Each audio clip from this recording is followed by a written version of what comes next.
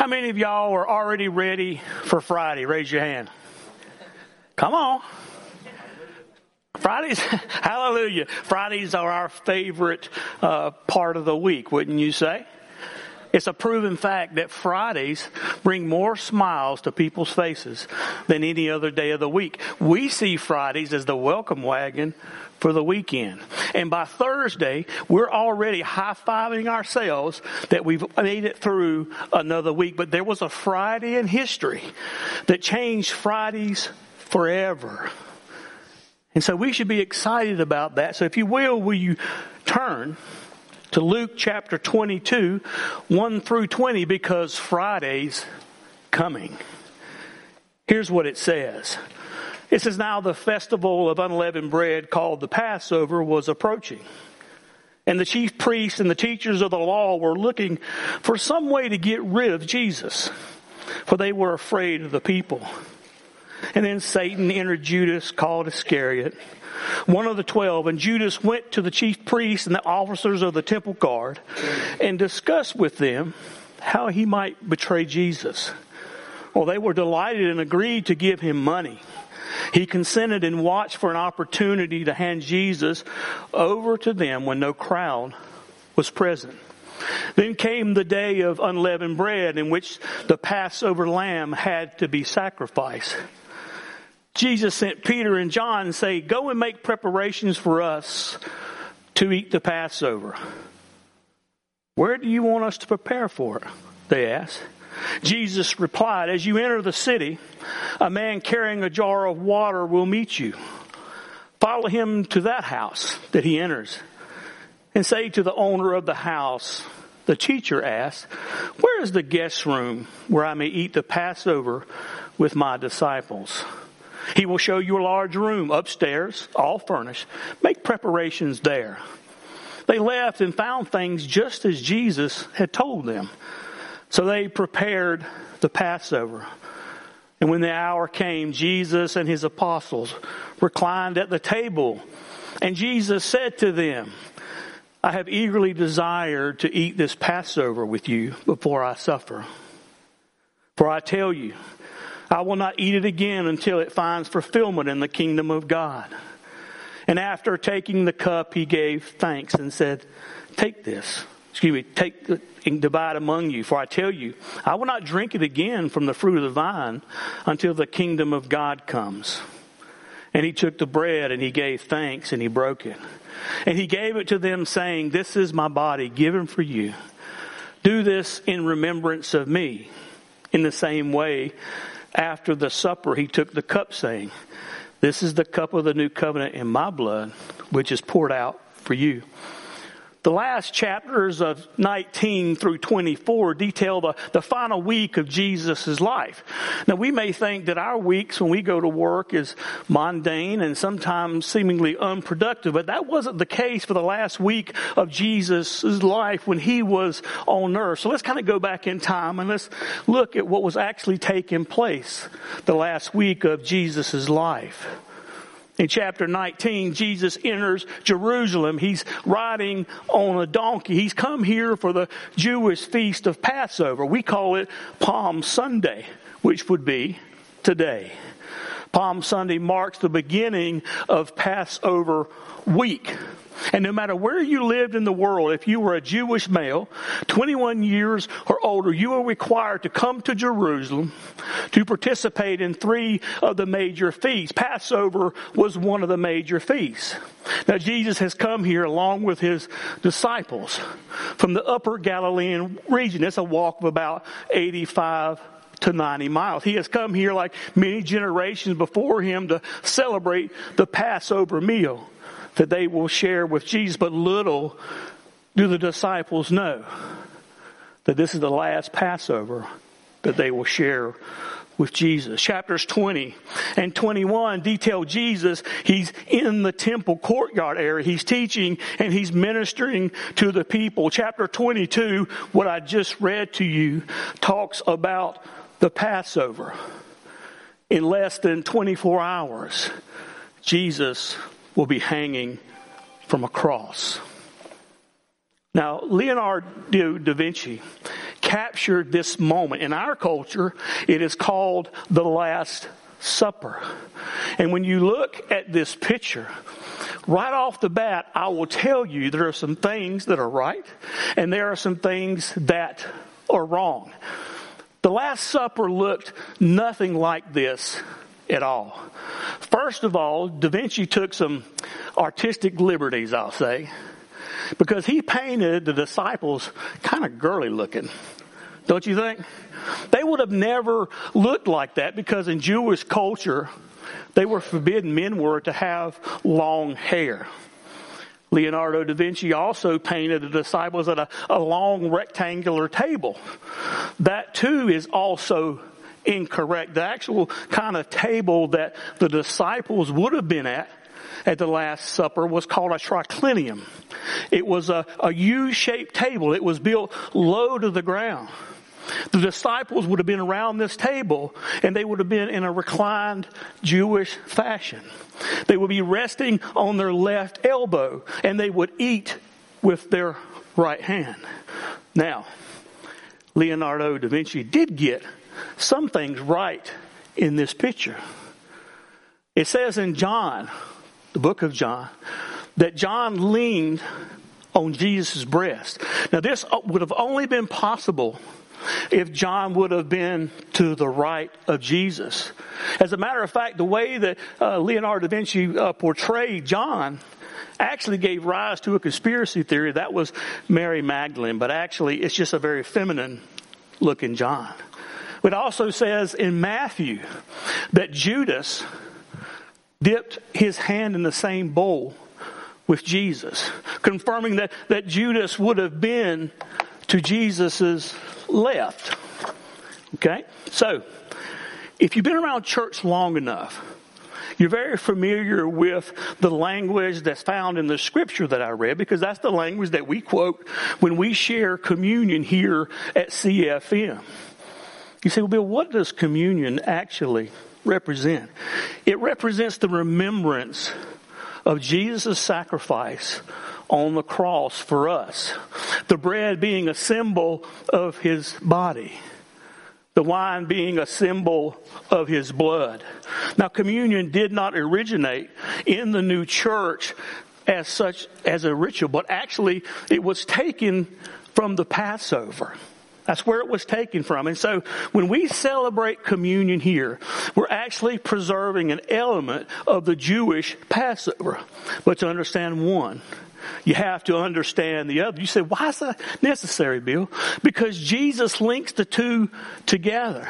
Jesus takes a 1400-year-old Jewish feast and he links it to his own death on the cross. And by doing so, he brings a new meaning to an old feast.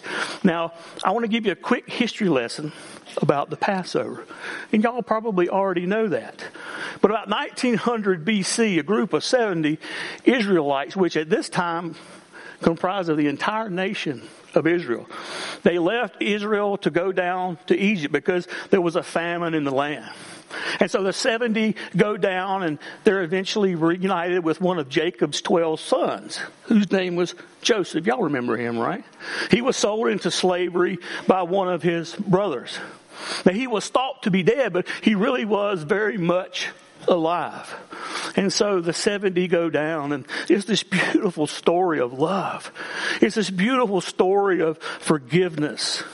And so as they go down there, they realize that during this time that God has protected Joseph, but God has also promoted Joseph, so much so that he's the second most powerful man in all of Egypt next to Pharaoh. But eventually that Pharaoh dies, and with it so does the favor. A new Pharaoh takes over. He doesn't feel the same way. He begins to resent the number of growing Hebrews in his country. And so what he does is he enslaves them for 430 years to build some of the greatest cities in Egypt. But during these 430 years, the Hebrews grow from 70 individuals to a few million.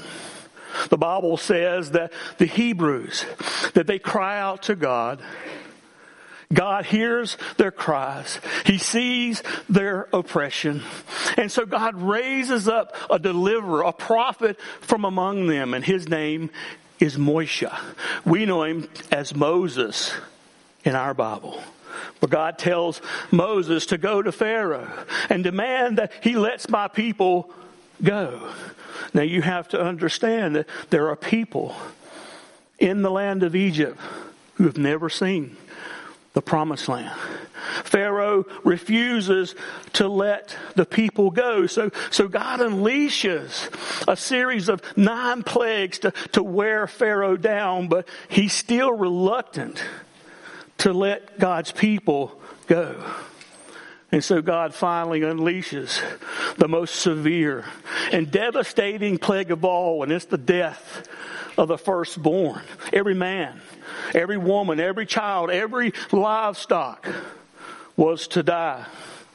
This plague is so severe that Pharaoh not only allows the people to leave, he demands that they leave his country altogether. However, the Hebrews who lived in the land of Egypt at this time, God gave very specific instructions. He told them that they were to slay a lamb. And they were to take the blood of the lamb and they were to put some of the blood over the doorpost of the home. And as God moved through the night to administer the death sentence, the Bible says that God would see the blood of the lamb and he would pass over those homes that were marked by the blood of the lamb. Thus the name Passover. Now, Passover was the first of an 8-day feast. The 7 days following that was called the Feast of Unleavened Bread. Because the Israelites left in such a hurry, they didn't have time to add leaven to the bread. The Bible says that they grabbed their kneading bowls and they simply ran. This week, Jewish families all around the world will share a Passover meal. They'll recite certain prayers. They'll sing certain songs. They'll eat particular foods that remind them of the hardship of their people and the deliverance from the hand of Pharaoh. And oh, what a deliverance that it really was. It was a great deliverance. But then Jesus comes along and he brings this new meaning to the Passover meal. Jesus begins to speak of this greater deliverance. Friday's coming. Friday's going to be here soon. It's coming. It's about to come. And so Jesus, he comes and he takes the bread and he blesses the bread. The Bible says that he takes the bread and he breaks it. And he gives it to his disciples. And he says, take each of you. This is my body that's broken for you. Take it each of you, in remembrance of me. Well, Jesus is saying that, listen, this is my body. This is my body that's broken for you. This is a picture of my body, a picture of my life without sin that's given for you. Then the Bible says that Jesus takes the cup and he blesses the cup. The Bible tells us that it's the third cup. And we know it's the third cup because of these 2 words. It says after dinner. And any Passover meal that you go to, there's 4 cups. The third cup is called the cup of redemption. And so Jesus, he takes this cup and he blesses us. Here is the typical Jewish prayer that Jesus would have said, and people who are Jewish today still say. He would hold the cup to heaven and he would say, blessed art thou, O Lord our God, King of the universe, creator of the fruit of the vine. And Jesus adds this. This is the blood of the new covenant that's poured out for many for the forgiveness of sin. For the forgiveness of sin. Wait a minute. disciples think, what is Jesus saying? Jesus is bringing a total new meaning to this feast. Jesus is saying, look, you've always thought all along that it was pointing to this deliverance in the past, but actually it's pointing to something forward, an even greater deliverance that's greater than a deliverance from the slavery of Egypt, but towards a deliverance from the slavery of sin. Jesus brings a whole new meaning to this ancient feast. That's important for us to know. You say, well, Bill, how is Jesus our Passover lamb? In Exodus 12:3, it says that the lamb was selected and inspected on the 10th day on the month of Nisan. The 10th day. That's when the lamb that they were to take from the flock was to be inspected. They were to watch it for 10 days. Don't slaughter it yet. But you are to look for 10 days to make sure that there's no spot. There's no blemish. It's not crippled. There's no defect in the lamb. Jesus, when he was selected and inspected on the 10th of Nisan, which is Palm Sunday, right? He rode in Jerusalem on a donkey. That's when they saw the lamb. Here's another one. The lamb was to be a year-old male. It was very specific. It had to be a year-old lamb. When was Jesus killed? 33 years old, in the prime of his life. The lamb was to be without defect. No disease, no defect. Had to be absolutely perfect. In 1 Peter 1:19, Peter said that Jesus was our Passover lamb. He knew no sin. He was without spot. He was without blemish. The lamb was to be sacrificed on the 14th of Nisan at twilight. Now, in Jewish culture, twilight was the time between two evenings. A Jewish day started at sundown. Our day, based on the Roman calendar, starts at midnight.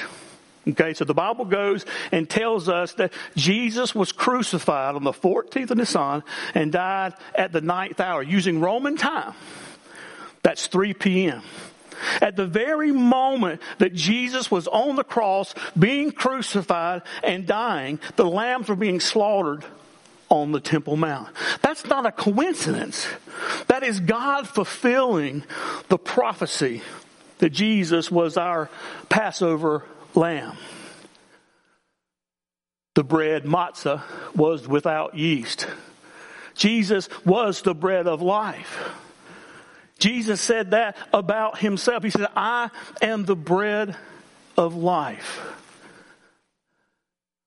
The lamb was to be sacrificed without breaking a bone. Exodus 12:46. Contrary to popular belief, Jesus was not crucified in the hands because he would have slipped out. He was crucified in between the bones in the wrist. Also, it says that not one of his bones was broken when it come time at twilight for Jesus to be finished off. The Roman soldiers came along. They would normally break the legs of the person who was being crucified, but when they saw Jesus, he was already dead. And so the Roman soldier took a spear and he ran a spear into Jesus' side, up into his heart. Not even a bone was broken. The Bible says that fluid came out. The spear had punctured the epicardium sac in his heart. But not a bone was broken. Jesus fulfilled that also. In Psalm 34:20, David actually prophesied that not a bone would be broken. The blood of the Lamb was God's gracious provision to save the Jews in Egypt. Jesus as our Passover lamb, the blood of Jesus was God's gracious provision to save both Jews and Gentile, which we are Gentiles. And so to sum it up, I'll say this.